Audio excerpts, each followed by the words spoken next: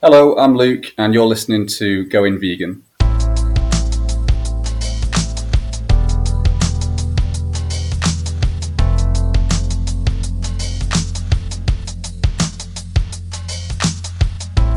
Welcome to the Going Vegan show. I'm Anthony, and as you've heard, today we'll be having a conversation with Luke. Now, some of you might have been listening to the Going Vegan series so far, thinking to yourselves, well, this is all well and good, but a lot of these people went vegan years ago or even decades ago. What about people who are going vegan right now? Well, today's the episode for you because Luke has been vegan for just over a year, so very much relevant for anyone going through that transition right now. Really interesting guy to hear from, and it's coming right up now. Thanks in advance for listening. Hope you enjoy the show.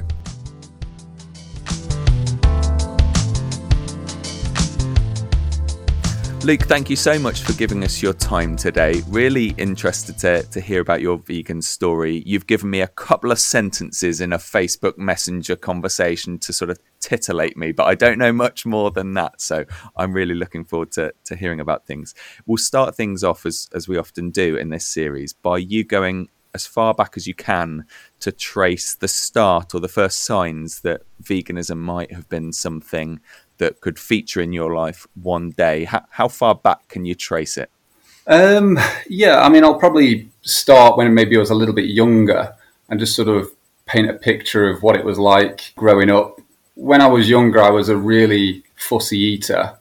And when we had, something like a Sunday roast, I would only eat the meat and maybe the mashed potato off the plate.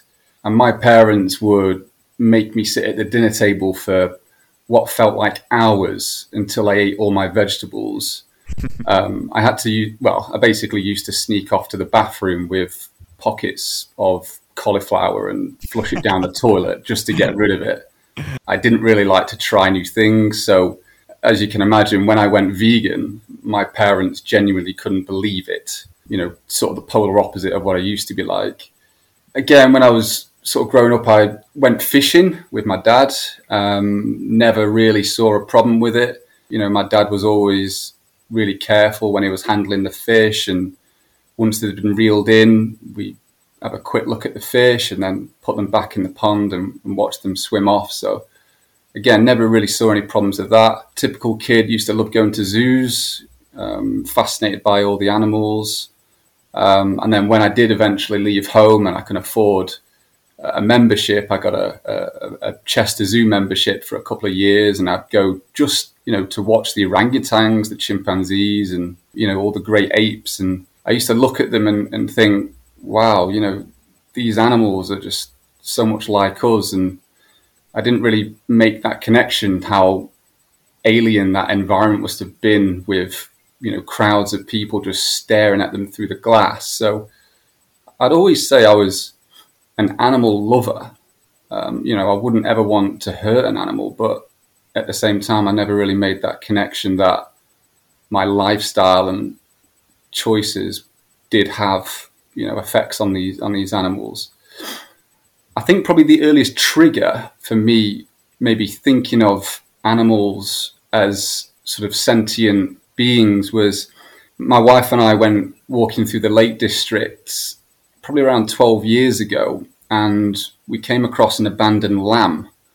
And the lamb was really weak and appeared malnourished, because what normally happens with ewes when they give birth, they often give birth to twins, and they don't always give enough time to one of them. They'll sort of look after the one that seems the strongest, and the other one tends to get neglected.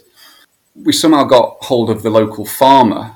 I can't remember how, but we managed to maybe speak to somebody, and they contacted him.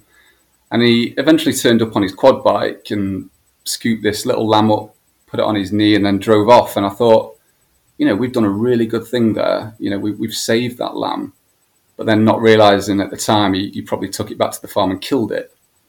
So after this, I just couldn't bring myself to eat lamb. I just couldn't imagine, subjecting these babies, which is essentially what they are, to, exploitation and harm. So I guess that was probably the earliest trigger for me, is when I stopped eating lamb. And then maybe fast forward to 2019, 2020, like a lot of people during lockdown, we got a dog. I very, very quickly formed a really strong bond with him, and, quickly realized how intelligent he was and how I could read his emotions and he could read mine, and we had a really good connection. One night after work, I was scrolling through Instagram and one of my friends shared a story about beagle puppies being bred in a facility in Cambridgeshire that were bred for the vivisection industry. It sort of hooked me. I sort of started reading into, what happens to these dogs in animal testing in this country.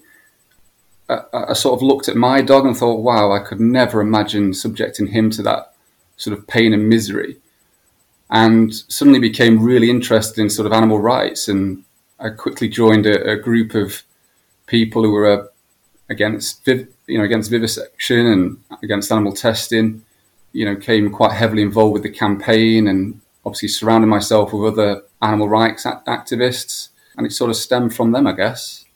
Was that specifically the Camp Beagle group, or was that a wider sort of anti-vivisection group? Yeah, I mean, it was originally Camp Beagle, and then it sort of, you could call it sort of stemmed off into other areas as well, other groups. Yeah, it can quickly, I mean, the nature of these things is as soon as you sort of open one box, it then leads to several others, doesn't it? I'm interested into how you're seeing yourself in this transition that you're talking about, because you've described a point, am I right in understanding, about 10 years ago where you've stopped eating lamb?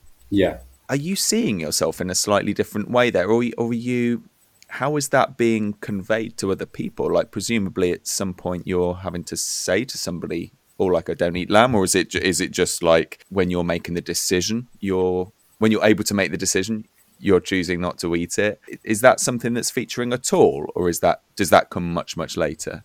Yeah, so I never really told people that I didn't specifically eat lamb. It wasn't a case of, being against that in a sense. It was just my decision. If I was in a restaurant and lamb was on the menu, I would never pick it. Yeah. But I never really had a really strong sort of opposition to other people doing it. I just thought it was, I guess I thought it was maybe morally wrong from my point of view, based on the experience that I'd had with this lamb that at the time I thought I had saved.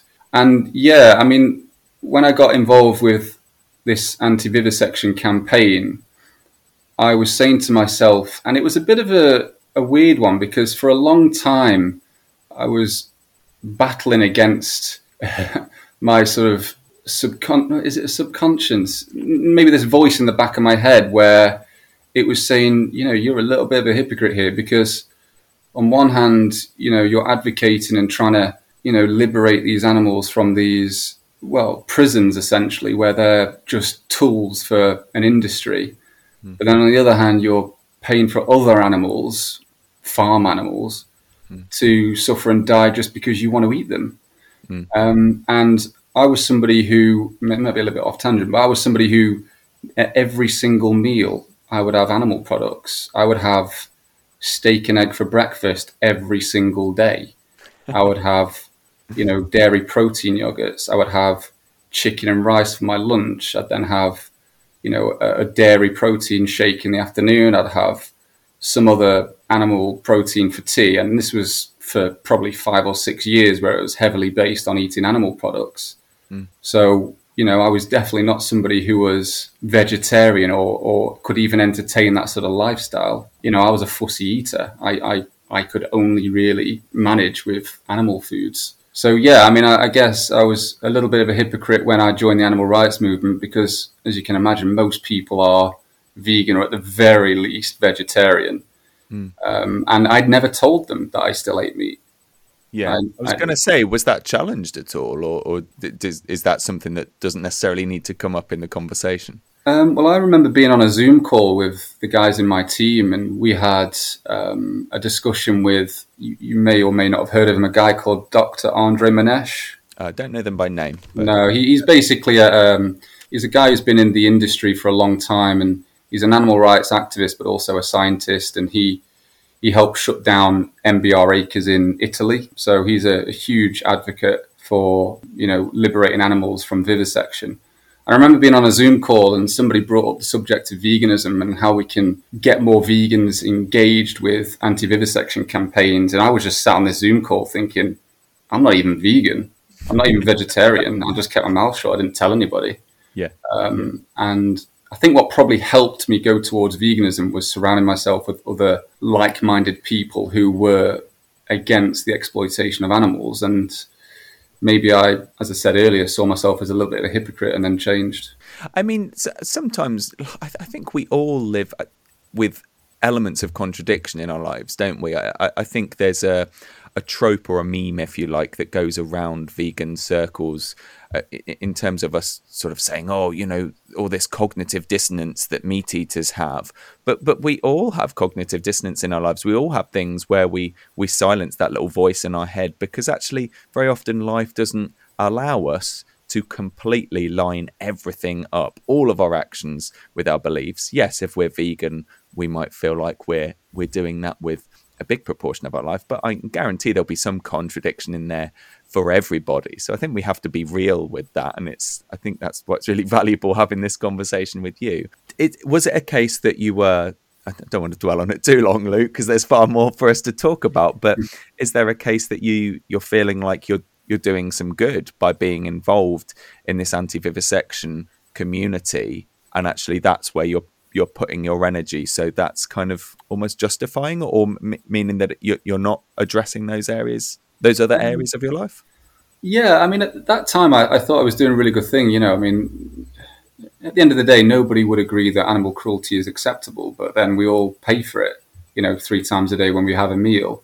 Yeah. And I think over time, I sort of learned that I was a hypocrite, because I was obviously trying to help animals in laboratories, but... Well, you were. Well, yeah, I guess I was, but let's then be real, also, you were helping them. Yeah, but then, I was advocating, it's this, as you said, this cognitive dissonance, where I was advocating for one group of animals whilst exploiting another. Whilst I was eating all these animal products, over time, I couldn't eat a chicken breast without cutting it up into tiny pieces, because I just didn't want to associate it with an animal. I enjoyed the taste, obviously, but at the same time, I didn't really enjoy the meal, because I sort of made this connection of what it was. And I did slowly cut back on what types of animals I was eating. I'd cut out red meat first. I don't know why, but I just stopped eating red meat. And then eventually I cut out chicken, and then I cut out fish. And then very quickly after I cut out fish, I learned about the egg and dairy industry, and then cut those out, and I was vegan. And did you say it was being surrounded by vegans that sort of had a big sort of catalyst on that? I think that helped, because most people, not all of them, but most people in the animal rights movement are vegans. And obviously, if you're friends with them on social media, they will share videos and pictures of, or even, news stories about animals that have been exploited and are suffering in different industries. So you do very, very quickly learn about those other industries, which you probably wouldn't learn about if you weren't in those circles. So I think that did help, but it also helped when I realized that I was a hypocrite, because, like I said, I've said a few times that, I was advocating for a group of animals whilst paying for the exploitation and murder of others. And that just didn't sit right with me. And then over time, I eventually changed. But the frustrating thing is when I advocate for veganism now, and I think most vegans would probably agree, is that you want people to go vegan overnight. you see it so clearly, but in reality, that doesn't happen. Yeah. Most people transition slowly. So it's about planting seeds and making people wake up. And I'm obviously glad I did.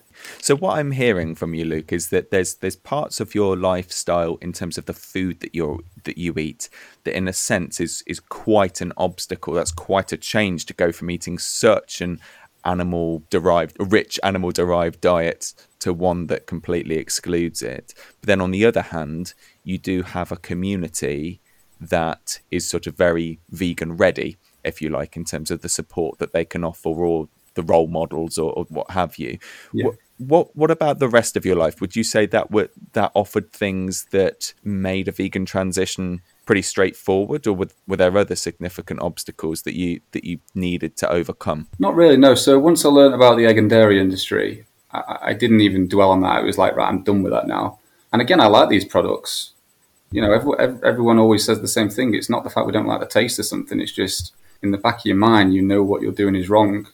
So for me, it was actually pretty easy, to be honest with you. Once I'd made my mind up, that was it. It wasn't a case of me trying to drag this process out as long as possible.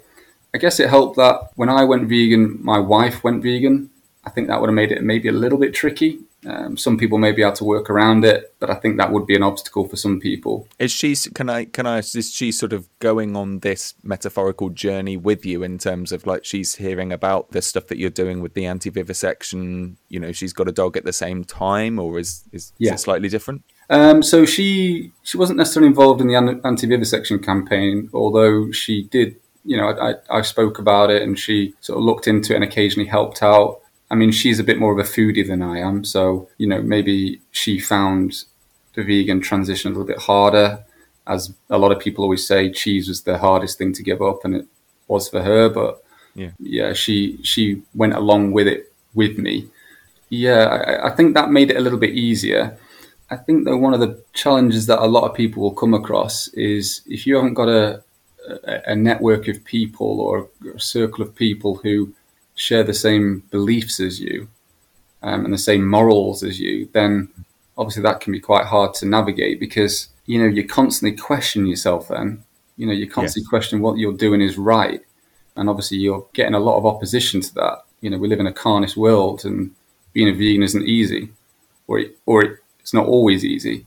So I think it's good to have a good network of people who share the same ideology as you, you know, whether that be through an animal rights campaign, you know, join a group of people who are campaigning for animals, or whether you do like, I don't know, a vegan running club or whatever. Just try and find like-minded people who can support you and talk to you and help you if you need them. Yeah, it can make the world of difference, can't it? It sounds to me like once you've talked about eliminating different sort of animal food groups, if you like, once you get to that egg and dairy stage, that's sort of it. That's when you're having this resolution, like, right, I need to just do this now. And what I'm hearing is a large amount of resolve there, that you're sort of very determined. Were there nonetheless things that you were a bit fearful of or concerns that you had about making that transition? Not really, no. I mean, again, I go back to the point when I was younger, I was a really fussy eater. So even that didn't put me off. I was just, in the back of my mind, I thought, as long as I'm not contributing to this industry, I don't care. You know, I'll happily not necessarily give these things up, because you're not really giving them up. You're just not taking something that doesn't belong to you. Really good point. Really good point. It's not. You don't. When you go vegan, you don't give things up. It's not a case of giving these things up. It's a lot of people see it that way, but it's not.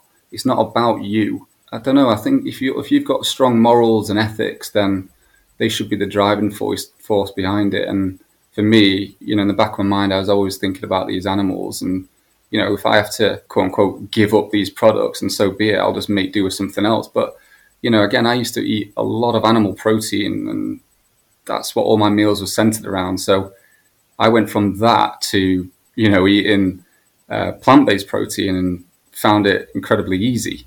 You can basically substitute all your favorite meals with plant-based foods, and I enjoy them. You know, I enjoy plant-based foods now. I never did, but I do now, and I never thought I'd ever say that. And that's the thing with vegan journeys, I think, is that they rarely pan out exactly as we would have thought with foresight. You know, there are always surprises along the way. I mean, you mentioned at the very start of our conversation that I think you were saying your parents would never believe that this would be something you would do, given you know how you used to eat. What was the response of others around you when you, presumably at some point, you're telling people, right, I'm vegan now? What was their response? Yeah, so I think this is probably one of the hardest things for some people. You know, it's not actually difficult talking to a non-vegan who you don't know about veganism.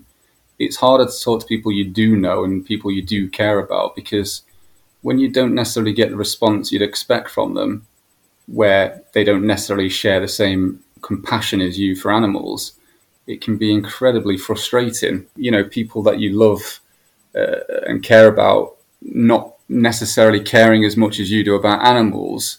You know, you try and educate them, you try and talk to them about these things, and you sort of hit a brick wall. I mean, my parents are definitely people you'd class as ethical and people who I'd say do like animals, you know, but they just can't make that connection to veganism. It's it is frustrating, but you know they were supportive. You know, for example, we went away at Christmas, and most of the meals that we had were vegan. You know, everyone ate vegan pretty much. Right. Yeah.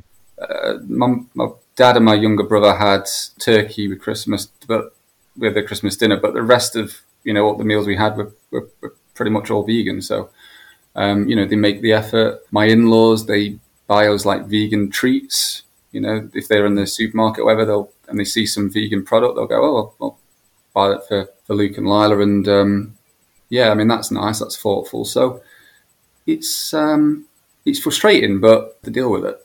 And actually, that's a relatively positive response. Like you say, it really would you'd want somebody to hear the argument and then completely, you know, jump in with feet first to live their life in the same way. But actually, like what can happen is a even more extreme example of what you're describing there, where somebody really takes umbrage with the fact that you're basically, particularly with parents, you're almost saying by definition of being vegan that moral code that you raised me with, I'm now questioning, I'm challenging, and I'm saying actually it wasn't as moral as it could have been. And so I think parents in particular can give the strongest rebuke sometimes, because it feels like a bit of a kick in the teeth for them. Yeah, I totally agree with that, and I've heard that before as well. And it's absolutely right. You know, you're basically going against everything that they taught you is right, and you're questioning the morals that they've set you as a person. So with parents, you know, I think they can take it maybe a little bit more personally than friends, for example. But yeah, I mean, they have been supportive. Obviously, a lot of questions. I had a lot of debates in the early days with them. My mum's a vegetarian, but she's one of these people who just uses that silly argument, I can't give up cheese. You know, it's frustrating, but it is what it is. But what about others around you, Luke? Like in terms of friends, work colleagues, things like that. What's the reception been like? I moved to Manchester about 12 or 13 years ago. So most of my friends, well, I had to make new friends basically when I moved here. And I've always been a bit of an introvert, so I don't need a massive group of friends like some people do. The friends that I had here were basically friends through my wife, if that makes sense. So I inherited her friends. Yeah. And a couple of them were already vegan. When they went vegan, I didn't really think anything of it. I didn't really, again, make any connection there.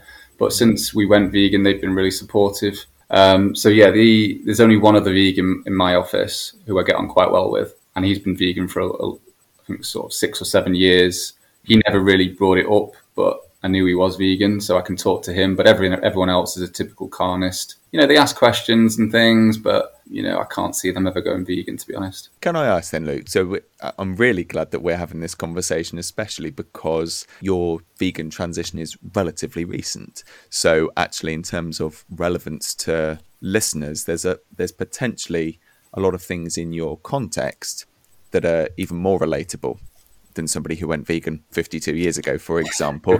What have been the things that you would say have helped your transition to changing what you're eating and changing that lifestyle the most? Okay, so yeah, I mean, one of the main things was obviously educate myself on different parts of the industry, so what happens to animals. And then I also found vegan YouTube channels like Earthling Ed, Joey Carbstrong, Carnism Debunked, who, you know, all go through the different arguments against veganism. So, for example, if you get into a conversation with someone and, you know, they try and make out like what you're doing is wrong, then at least you've got a sensible answer to give them. So, for example, if somebody says to you, "Oh, I don't really see the point in going vegan because vegans kill more animals in crop harvesting," to a person who isn't educated on how to answer that, you may start questioning yourself and think, well, yeah, maybe veganism isn't actually helping animals.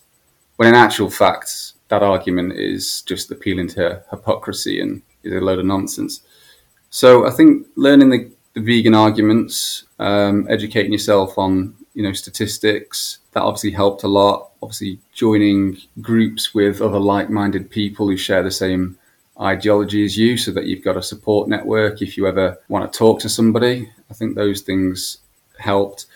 In terms of the diet side of things, again, we found that quite easy. So we enjoyed making curries. So rather than having chicken in the curry, we'd have chickpea and lentils, and we'd just basically swap out all our favourite foods with plant-based ones. So we found that quite easy. I think that's really reassuring to hear, because I think a lot of people will assume, I mean, particularly if I can say from your case, you've described, quite how many animal products you're consuming. To swap that out, for a lot of people would fill them with a lot of foreboding. But actually, once you do it, like, human beings are incredibly adaptable, aren't they?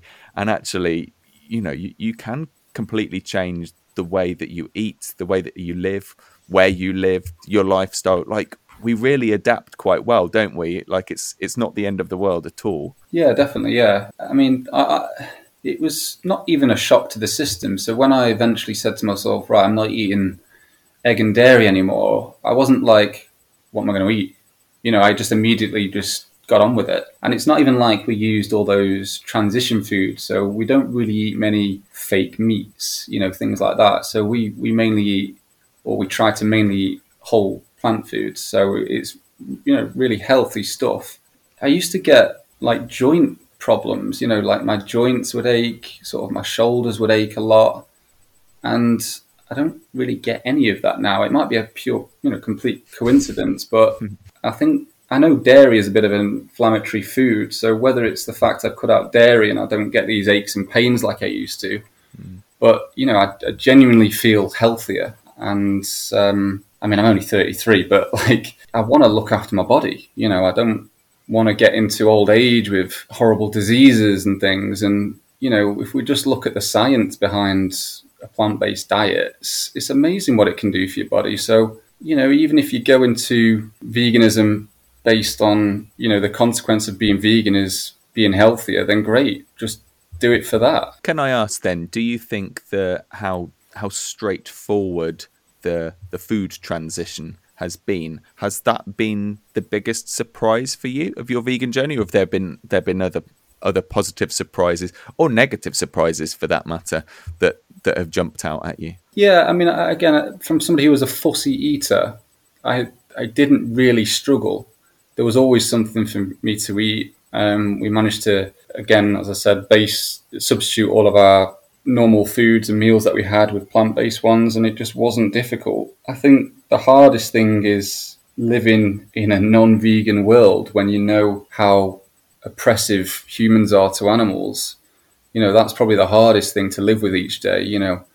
I think vegans make up something like 1% of the population, so we are a tiny minority. There's a thing called, I think it's Vistopia, something like that. Yeah, that's right. It's like the trauma for vegans living in a non-vegan world. We have to deal with a lot of trauma, by educating ourselves on these industries and by putting up with a lot of stick from non-vegans. And it can be hard. It can be really stressful, and sometimes you can feel lonely. But again, I think if you find a network of people who, can support you when you maybe feel a little bit down or when you need help, then that makes it a lot easier. And is that for you, is that network of people, say, like an online community that you chat to, or is it groups that you are going out doing things with? Like, what form does that take for you? Yeah, so a little bit of both. So obviously with the anti-vivisection stuff, it's definitely a bit of both. Obviously, you're talking to these people on a regular basis, and you might do outreaches and things. And then also, I'm currently in my first season of hunt sabbing. So taking direct action against people who go out killing wildlife. So that's quite stressful, quite traumatic, but you again, within a group of people who are very passionate, very supportive, and it massively helps. Yeah, golly. So tell us a bit about that in terms of, you've touched on how it feels and what that involves, but yeah, it's not something I've ever experienced. Yeah, so again, I think I learnt about fox hunting in this country through friends within the animal rights movement. A lot of them shared footage and information online about it, and it sort of sparked my interest. I mean, I thought fox hunting ended, 20 years ago when the ban came into play, but it didn't. So I contacted my local HuntSab group. Well, actually, before I contacted them, I used to, comment on their posts, wish them support, send them donations for fuel so they can, keep going out to try and stop these people killing animals. And then one day I did message my local group, and they said they were going to do like a recruitment drive in the near future. So I said, oh, great, just let me know when and I'll pop in and have a chat. And they did one in Manchester. So I went down, listened to what they had to say, and they didn't try and make it out to be sunshine and rainbows. They were very brutally honest about what happens. You go out, you're subject to incredible violence and aggression from people. People who will try and run you over or ride their horses into you or come up to you and start punching you. They were very, very clear what happens. But at the same time, they said it's incredibly rewarding. So, I joined them and say it's my first season. I've probably been out 10 or 11 times. It's great. Great group of people who, you all trust each other. And you all share the same goal, and that's to save animals. So that's really rewarding. Wow, that sounds fabulous. We're hoping to feature a special edition of Vegan Talk in February, covering hunting and sabbing, because it could get a lot more coverage than it seems to in both mainstream but also vegan media a lot of the time. So yeah, I'm hoping to learn lots more about it, but it seems to be something, like you say, it's the season for it at the moment, isn't it? Yeah. So yeah, lots to learn there, and fabulous that so many people are involved in it. Can I ask, Luke, you've been vegan for a year or so. Before that, you've been involved in animal rights, and your vegan transition is quite fresh in a sense.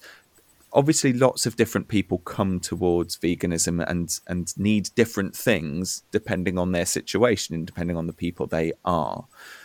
There's lots of support that is out there for people making that journey. Could you put your finger on anything that you think the community could do a bit better to support people who are going through that transition? I don't really know, because I was somebody who went out of my way to try and educate myself on it. So I would read into the different industries and learn as much as I could. I obviously joined, for example, this anti-vivisection group who, they were very knowledgeable and they helped me learn about it. And then I would follow pages on, channels on YouTube.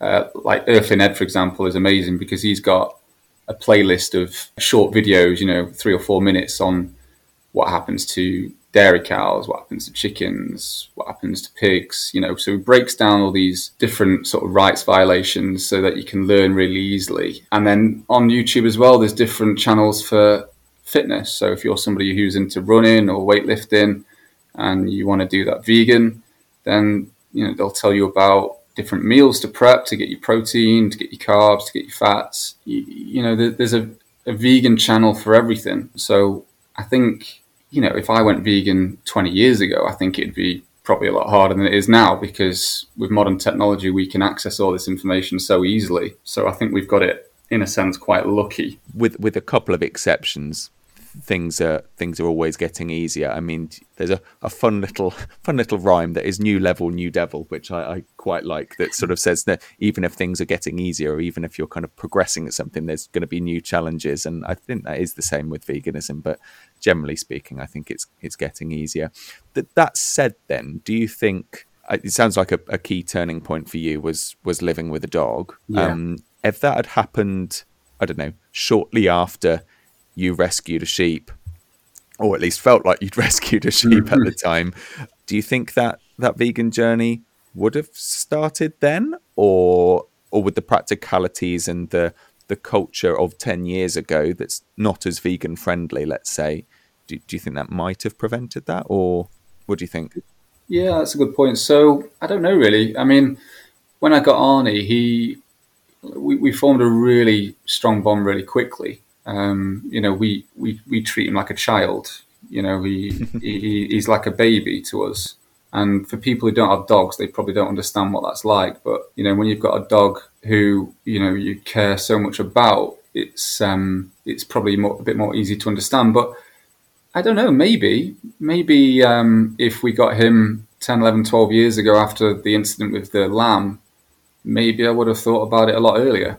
Because I definitely think he was a big trigger in me going towards veganism, or at least animal rights, because I could relate to him as a sentient being.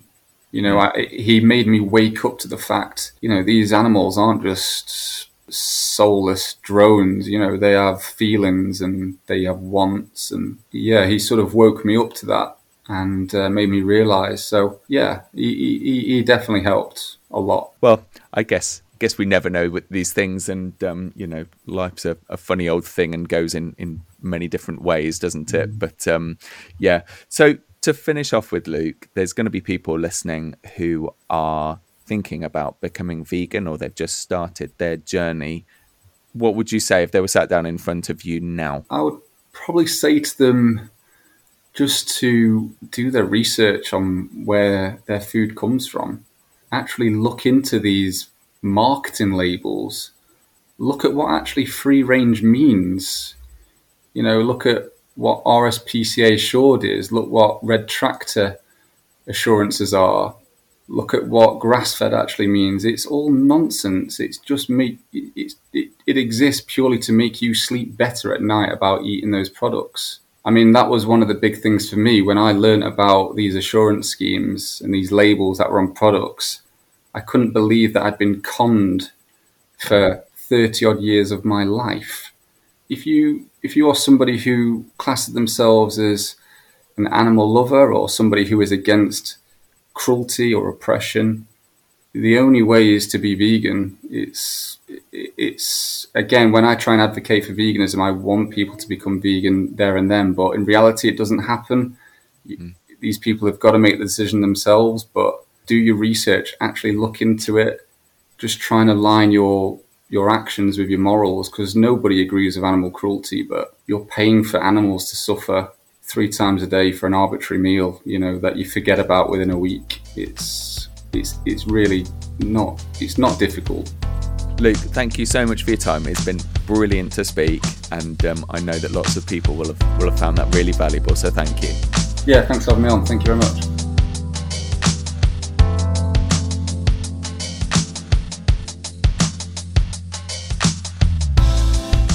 Brilliant. Absolutely love that conversation with Luke. You've heard as much of Luke's voice as I have. That's like literally the only conversation we've ever had to date. Hoping to get him back on the show sometime soon. But yeah, brilliant. Really enjoyed that, and I hope you got a lot from it too. Now, obviously, there's lots more episodes on the Going Vegan series. Well, say obviously, maybe you didn't know. There is. Check back. There's 9 others. Now, it points when we've been previewing things and saying what's coming up in this series, there's been mention of 12 interviews, and that is going to be the case, but 10 is as many as we've got recorded so far. There's a couple of people we really wanted to hear from, and we've just not quite been able to make it work yet, so there's going to be a little gap in the next few days, weeks, before our 11th and 12th interviews, but keep subscribed to this feed and you'll hear those when they come out, as well as our other shows. But thanks for listening, and we'll catch you when we catch you next. Bye bye.